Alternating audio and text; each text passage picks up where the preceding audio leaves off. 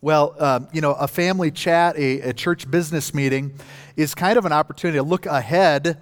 What are some good things that are coming? What's the hope that God has for us as a church family? And then also look back. What happened? Where have we come from? The highs and the lows, the good and the bad. And I hope you're doing that in your own personal life as well, that you take time for reflection, that you don't just go through every day without thinking, where have I come from and where am I going? What brought me to this place and what trajectory am I on in my life? And if you take time to do that, inevitably there will be elements of both rejoicing and pain and sorrow as you look at your own past failures and weaknesses and the hurt that you carry forward to this day. Also the things to celebrate from the past, the good things that have happened. But then hopefully you can look forward with hope as well to see that God is at work within your life. And so if you are facing those questions, what is my greatest longing today? Where am I headed? What is my deepest pain? What's my greatest regret? Then you'll be able to identify with a woman we're going to meet today in John chapter 4. These are the two issues that Jesus addresses in her life. Let's read together now in John chapter 4, verse 1. Now, when Jesus learned that the Pharisees had heard that Jesus was making and baptizing more disciples than John, although Jesus himself did not baptize, but only his disciples, he left Judea and departed again for Galilee. There's this building tension between Jesus and the religious leaders, the Jewish religious leaders, the Pharisees. And so there's word getting out, as we read at the end of John chapter 3 last week. There was a little bit of competition in the minds of John's disciples. Hey, John the Baptist, the guy that you came announcing, is now having more people baptized than you are. And John said, that's not a problem. That was the whole point. He must increase, I must decrease. We got a good picture of his heart in his words there at the end of John 3.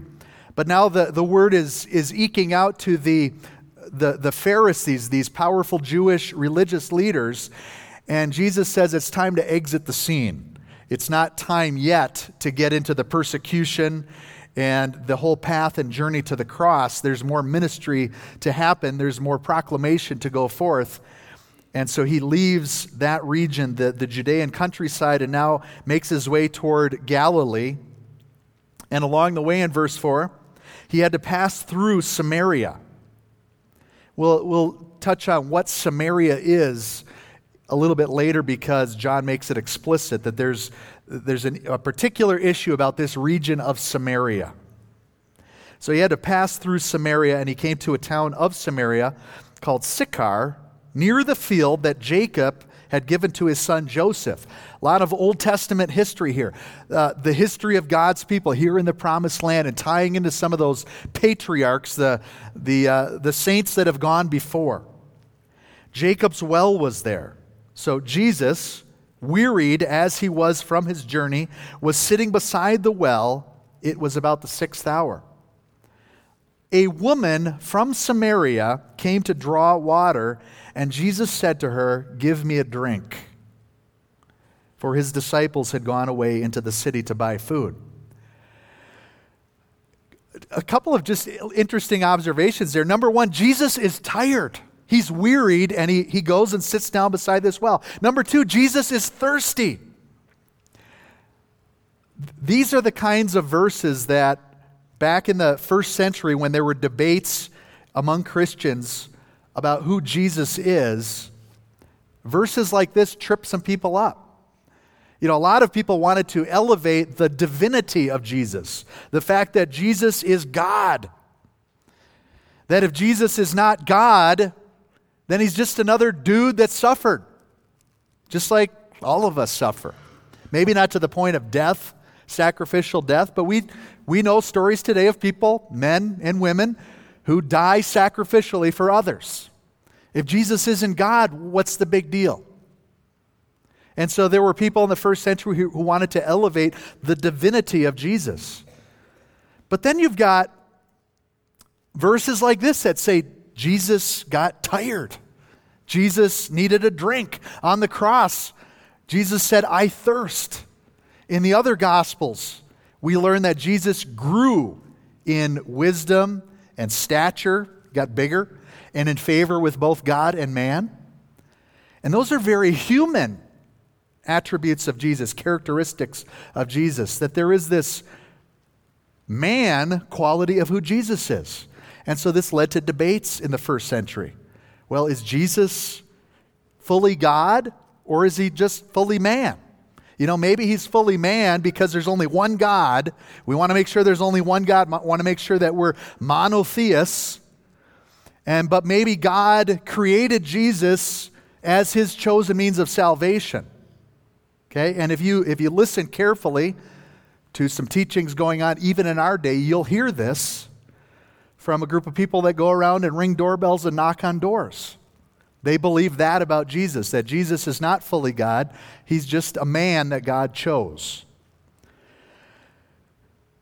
But the best way of handling all of these passages, this is our source of truth, right? So if you've got a question about who Jesus is, go to the handbook where you can find truth.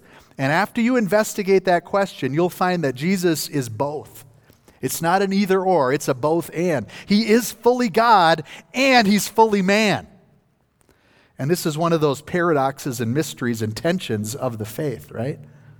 So here we're hearing some very human characteristics and attributes of who Jesus is. He's weary and he's thirsty. And this is the humanity of Jesus on display.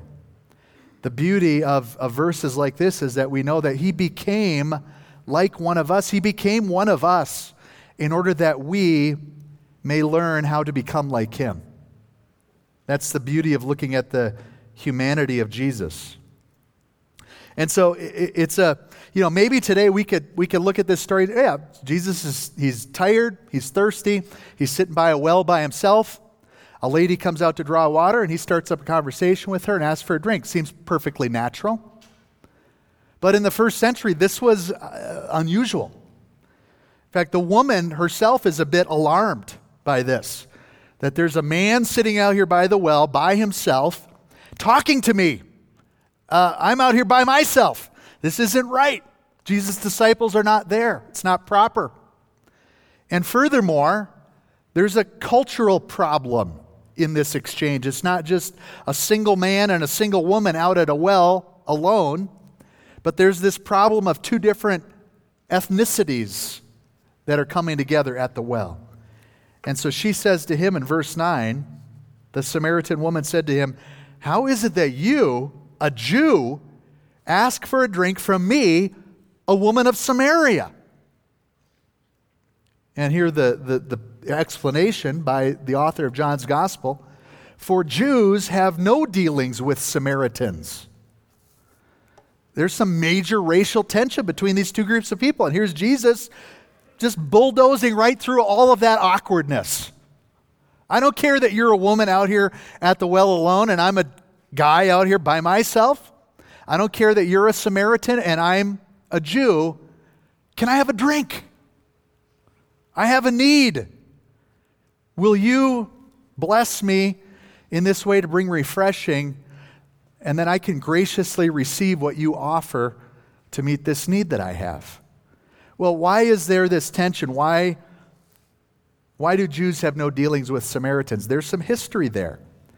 Okay, so if you think through Israel's history, go back and read your Old Testament and walk through some of those stories. We just came through Easter. Easter is the celebration of Jesus' resurrection, obviously, but a lot of what happens in Easter week goes back and echoes earlier into Israel's history when they were delivered, God's people delivered from slavery in Egypt. And there was that Passover lamb whose blood was painted on the doorposts of the house. Jesus is now fulfilling that story and bringing it to a whole new level. He's the Lamb of God who takes away the sins of the whole world, not just whoever's in that one room in Egypt. But then after Egypt, the parting of the Red Sea, there's a journey to the promised land that God said, "I'm going to bless you and make you a blessing." He had said this to Abraham generations prior. Now it's fulfilled in the generation that Moses leads out into the wilderness. It takes them 40 years of wandering. Joshua and Caleb end up being the ones who lead them into the promised land. But there's joy and there's celebration. Read the book of Joshua as the land is divided out and God's blessing is poured out. So now the land of Israel, 12 tribes given this land, and then we enter into another dark part of their history as there's varying kings and judges that come in, times of obeying all the laws, commands, and decrees of the Lord, other times of living in disobedience, prostituting themselves to serve false gods. And then God's judgment comes in once again to discipline his children, Israel, and bring them to himself. His grand plan is always redemption. And he will achieve that. He will bring glory to himself. When he judges his people, he uses foreign nations. And so the northern tribes of Israel in 722 BC are conquered by the foreign land of Assyria, dragged off into captivity. Later, in 586 BC, the southern tribes of Judah are carried off to Babylon in captivity. The reason that this is all relevant is because Samaria is there in the northern region. So it's the region that was conquered by Assyria, and Assyria handles their prisoners of war differently than Babylon does. Babylon, if you are captured by Babylon, you get to all hang out together now in a different place in the Babylonian Empire, but you can still carry out your practices, eat your food, worship your God together in community with other people from your race. Assyria decided to do a different thing in their conquest. They were afraid that having little enclaves of Israelites living somewhere else in the Assyrian Empire could result in you deciding that instead of just eating food together and celebrating your holidays together and worshiping your God together, you might decide to start making some weapons together and start a revolt. And so their solution was to mix it up. Take a few of you from that conquered land of Assyria, of Israel, and mix you up with a group of other mixed race, mixed background people, and then stick you somewhere in the Assyrian Empire where you would have major obstacles to ever coming up with an effective strategy to lead a revolt, because you've got linguistic barriers, cultural barriers, difference of background. And so in this land of Samaria, this northern part of what used to be Israel, you now have mixed race people. You've got some of the native Israelites who lived there prior to the conquest, others that were dragged off into captivity and returned there. And so they brought the teachings of the Old Testament. They brought knowledge of the one Creator God. But then you've got other religions, cultures, backgrounds all mixed up together in that land of Samaria. So when the southern tribes of Judah return from captivity in Babylon, Persia conquers them, allows them to return. They see themselves as the pure Jews who are not tainted by all these foreign ideas and foreign people and possibly false gods. And that's why they look with disdain on the Samaritans. They see them as polluted, corrupted, not pure. And this woman is amazed that Jesus, a Jew, is, first of all, even associating with her, but secondly, asking her for something. That he's going to take a cup from her hand and drink from it and be refreshed. And Jesus responds to that surprise that she has by saying in verse 10, "If you knew the gift of God and who it is that is saying to you, 'Give me a drink,' you would have asked him, and he would have given you living water." There's some wisdom in what Jesus is doing here that I take, and I hope you can grab a hold of as well. I think a lot of times as Christians, we go out with all the answers. We come with a lot to give, a lot to offer, but maybe we're hesitant and reluctant to receive from our neighbors. Maybe there's a reason why we think, actually you have nothing to offer me. I bring all the answers. I bring all the solutions. I know that Jesus is the way. I come with a message to communicate to you. I come with a gift that you need to receive. The problem is that people are often closed off to that approach. But Jesus comes and he tenderizes her heart by asking her for something, saying, "Would you give me a drink? Is there anything that non-Christian neighbor has to offer that you could graciously receive?" I bet there is. And God will give you the wisdom and the creativity to receive that with graciousness. Not to say, no, I'm fine, I've got this all handled, I don't need any help. But to receive graciously, even to ask. And then to create a relationship where there is mutual giving and receiving. And that person who's been able to bless you and see the joy and the refreshing that's come to you as you've graciously received what they offer, now has a heart that's open to receiving a gift that will last not just for this life, but for the life to come. And Jesus says, so far, Samaritan woman, you've misunderstood who I am. And now I'm going to tell you about something else that you're ultimately going to misunderstand, this living water. There's a double meaning. Living water would be a way of talking about a stream. It's water that's moving and flowing. In a dry region of the world, this would be different from a stagnant pool, even from the kind of water that's at the bottom of a well. But there's also metaphorical meaning that draws from Israel's past in that phrase, living water. You can go back and study some Old Testament passages yourself. I'll give you two, but there's a lot more than this. Jeremiah chapter 2. For my people have committed two evils. They have forsaken me, the fountain of living waters, and hewed out cisterns for themselves, broken cisterns that can hold no water. God himself is the source of living water, real life. And the complaint there at the time of Jeremiah was that his people had abandoned that living water, that source of all life. And instead they were happy with stinky, stagnant water from cisterns that they had made with their own hands. So there's worship of false gods. There's idolatry is at the opposite end of that living water offer that God brings. Another chapter would be Zechariah chapter 14. And this is looking at the end of time, the day of the Lord, which is what Jesus is bringing in here in John's gospel. Zechariah 14, on that day, living waters shall flow from Jerusalem, half of them to the eastern sea and half of them to the western sea. It shall continue in summer as in winter, and the Lord will be king over all the earth. On that day, the Lord will be one, and his name one. There's a day coming when the king will be seen, and that will be a day of blessing and refreshing, living water that will flow east and west. And so Jesus is tantalizing her with this offer of something that will fulfill her deepest longing. This is a very practical need. This isn't just someday I'd really like to sort of longing. This is a daily journey to a place to find refreshment that you need, liquid, hydration that's needed every day. And Jesus meets her at that place and says, I'm going to give you something that will quench your thirst forever. And the woman, hearing him alluding to some heavenly realities, once again shows her misunderstanding of who Jesus is and what he's offering.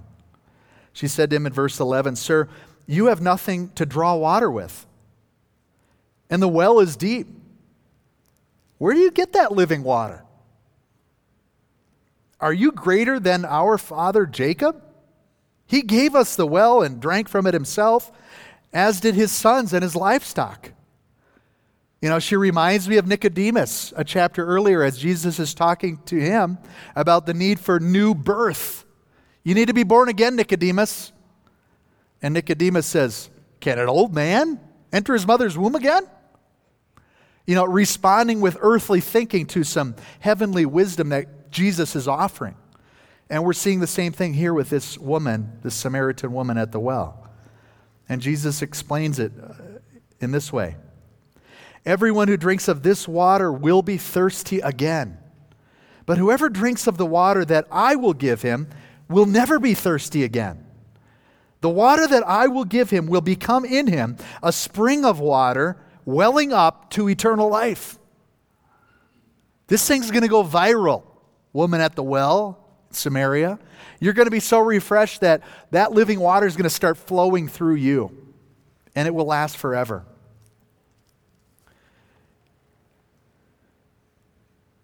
Water to quench your deepest longing. And she responds to that offer. Verse 15.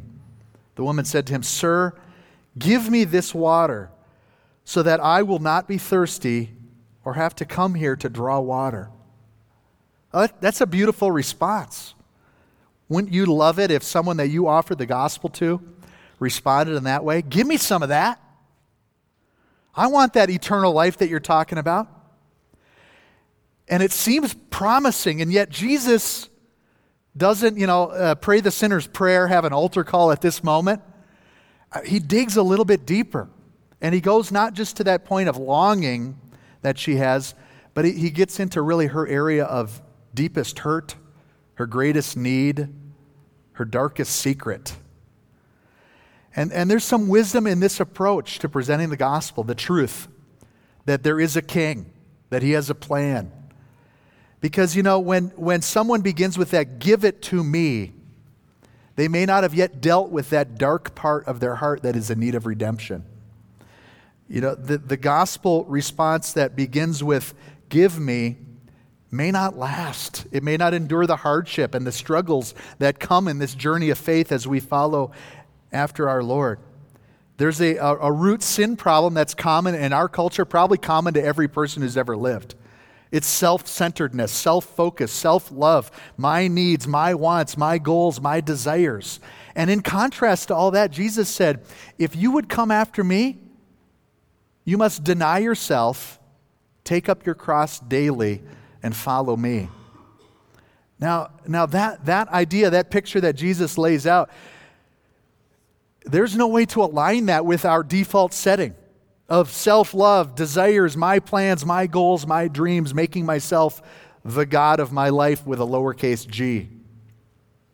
And so Jesus digs a little bit deeper. He doesn't respond to that initial hand raised during the altar call of, give me some of that living water. He said, hold on. I want to make sure you really understand what I'm talking about. And now he makes it personal, drives it home for her, and he says this. Jesus said to her, go call your husband and come here. And the woman answered him, I have no husband. Jesus said to her, you are right in saying I have no husband. For you have had 5 husbands, and the one you now have is not your husband. What you have said is true. Man, that seems kind of mean, doesn't it? That Jesus would go there. Jesus, you didn't seriously go there. I mean, this woman her heart was tender, her heart was soft. She said, I want some of that living water. And you had to take it there? Make it that personal, that painful, that real? Yeah, he did. He brought it home for her. He really wants her to taste this living water. He really wants her to experience eternal life. And so he goes to that place of her deepest pain. Now, don't read this as if she's a 21st century woman here in Aurora, okay? This would be a very different story if we're talking a lady at Southlands.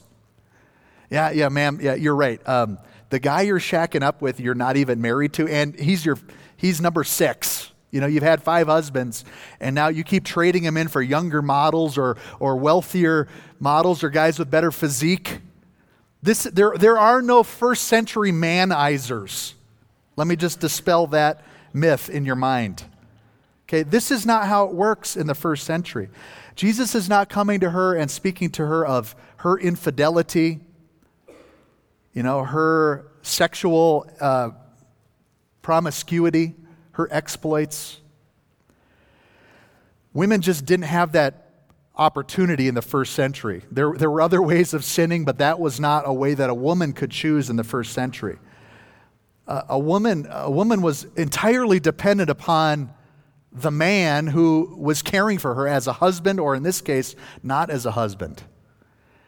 And so this woman had gone through a series of either being divorced by a husband who left her or having a husband die. So she's either been widowed or divorced, not by her own choice, 5 times, and now finally she's dependent upon a man who won't even marry her. But he's providing for her in some way, providing some safety or the food that she needs. So Jesus is not coming in and addressing her area of greatest sin. He's addressing her area of greatest pain. This is a desperate woman in a desperate place, and Jesus goes there in his gospel presentation.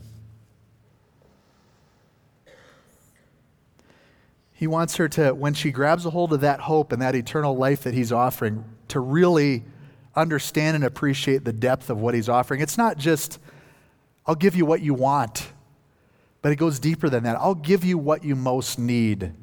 Radical transformation at a heart level. And so here's how she responds.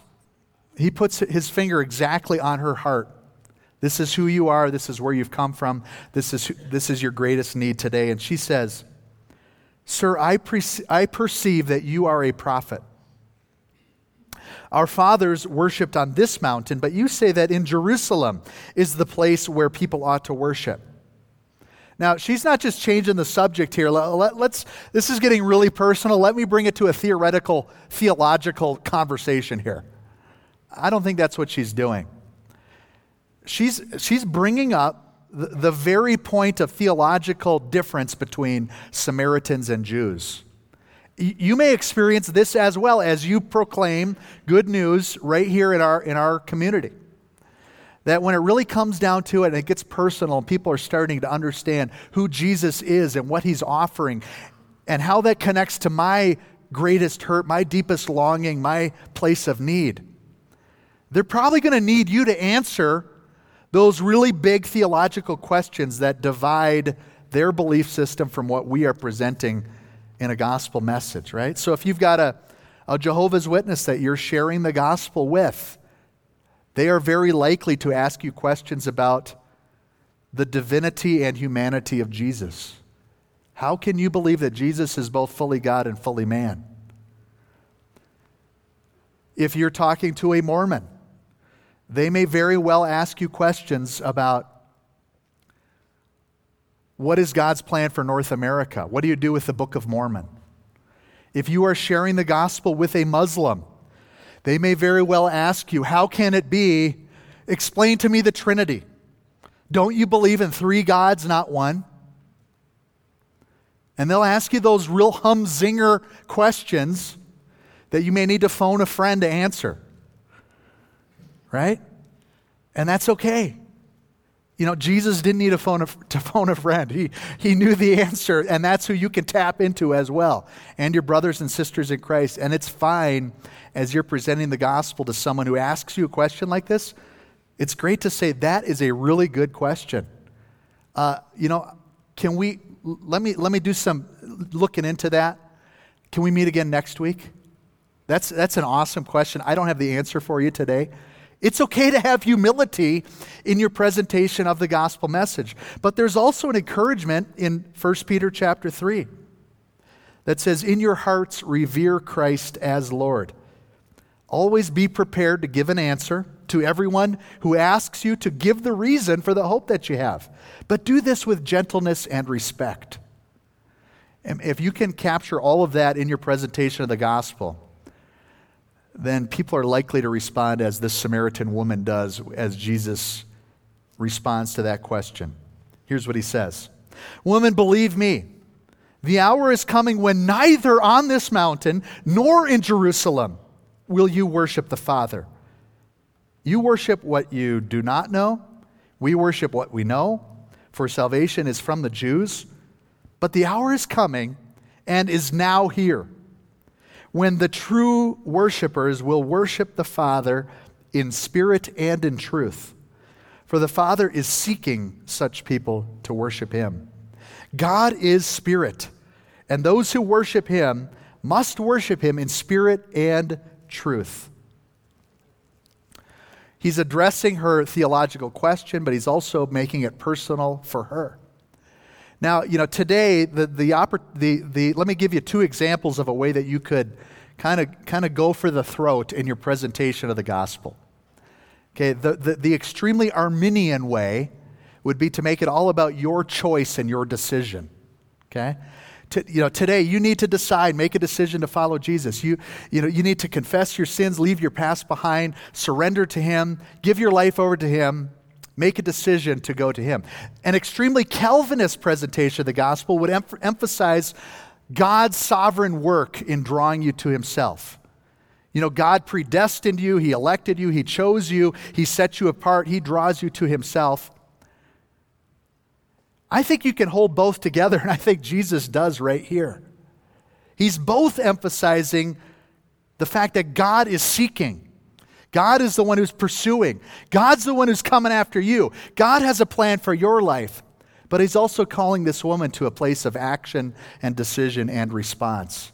And I think anytime you could present the gospel in a way that holds those two together, it's a stronger, more complete view of what's required. To say, you know what, God has you here for a reason today. It's not by accident that you walked into church this Sunday morning. Maybe you drove by the sign, and today was the day you said, let's go check it out. Well, there's a plan that God has. He's building his kingdom for his glory, and he's chosen you to be redeemed, to taste that living water, to be refreshed, to have your sins forgiven, to be cleansed, to be set on a new path that's not destruction, but it's hope and it's life. And he's got a mission for you, and it's going to bring joy. You're going to get a chance to be a part of the harvest that we'll read about in just a few verses. So respond, yield to him, surrender, receive what he gives, and be changed. And the woman says in verse 25, I know that Messiah is coming, he who is called Christ. When he comes, he will tell us all things. And Jesus said to her, I who speak to you am he. You know, Jesus obscures himself from some of the other important religious people around Jerusalem, but he makes himself known to this Samaritan woman. The king you've been waiting for, you're talking to him. You've just met him today. And at that moment, the disciples come back. And they're baffled by this scene. Wait a minute, Jesus is alone with a woman? Wait a minute, that's not just a woman, that's a Samaritan woman. What's going on here? They marveled that he was talking with a woman. But no one said, what do you seek? Or, why are you talking with her? So the woman left her water jar and went away into town and said to the people, come see a man who told me all that I ever did. Can this be the Christ? They went out of the town and were coming to him. You know, and in our church culture today, this would be a very unsatisfactory ending to the service, right? You know, you want to have the response time, the altar call, the prayer huddle, praying the sinner's prayer. I mean, right in the middle of the gospel presentation, Jesus gets interrupted by the disciples, and away she goes. She didn't even sign a pledge card that, you know, she'd given her life to Jesus. How can we put that in the newsletter next month? And yet this thing is going viral, this kingdom of God. And before she even has it all figured out, she's still at the point of saying, could this be the Christ? She's already sharing her faith. And there's other people that are being drawn in. And a crowd begins to draw around Jesus. We'll see that in a minute. But meanwhile, the disciples were urging him, saying, Rabbi, eat. Remember, they'd gone back into town to get some food. He's at the well thirsty. They're going to get some provision. And he says to them, I have food to eat that you do not know about. Is he speaking in heavenly language or earthly language in that sentence? Heavenly, okay? You are smarter than the disciples here. Or you read ahead. You cheated. So the disciples said to one another, has anyone brought him something to eat? Just like Nicodemus. How can an old man enter his mother's womb? Just like the woman at the well. You know, you don't have anything to draw water with. And so they are also thinking in earthly ways about what Jesus is speaking of in heavenly ways. And he makes it a little bit more clear for them. Jesus said to them, my food is to do the will of him who sent me and to accomplish his work. Do not say there are still 4 months until the harvest. Look, I tell you, lift up your eyes and see that the fields are white for harvest. Already the one who reaps is receiving wages and gathering fruit for eternal life, so that the sower and reaper may rejoice together. For here the saying holds true, one sows and another reaps. I sent you to reap that for which you did not labor. Others have labored, and you have entered into their labor. Maybe that's a bit cryptic. If we were a more agricultural society, it wouldn't be that confusing or difficult. If someone told you right now in May, it's harvest season, I hope you would be a little suspicious and be thinking, I'm pretty sure the wheat is not even ready to cut yet. I'm pretty sure the other crops haven't even been planted yet. Pretty sure harvest time comes in the fall. Trying to think, is there anything you harvest in May? And you'd be scratching your heads. Looks like a lot of blossoms on the trees. I don't see any apples out there. There's no corn yet. You must be talking about a different region other than here. Are you talking Argentina? What are we talking about today? And Jesus says, I'm telling you, even though the harvest is 4 months off, it's here today. The fields are white for harvest. There's fruit that needs to be brought in. You didn't plant it. You didn't work the fields. But there's work to do because the harvest needs to be brought in. And you get to experience the same joy that the one who sowed and labored and now reaps. All are benefiting and rejoicing that there's a harvest. There's fruit to be brought in. Get excited. God is the sower. He's the one who has scattered the seed. He's the one who draws people to himself, who seeks and saves the lost. He's the one who goes to people in their place of greatest longing and deepest need. And he offers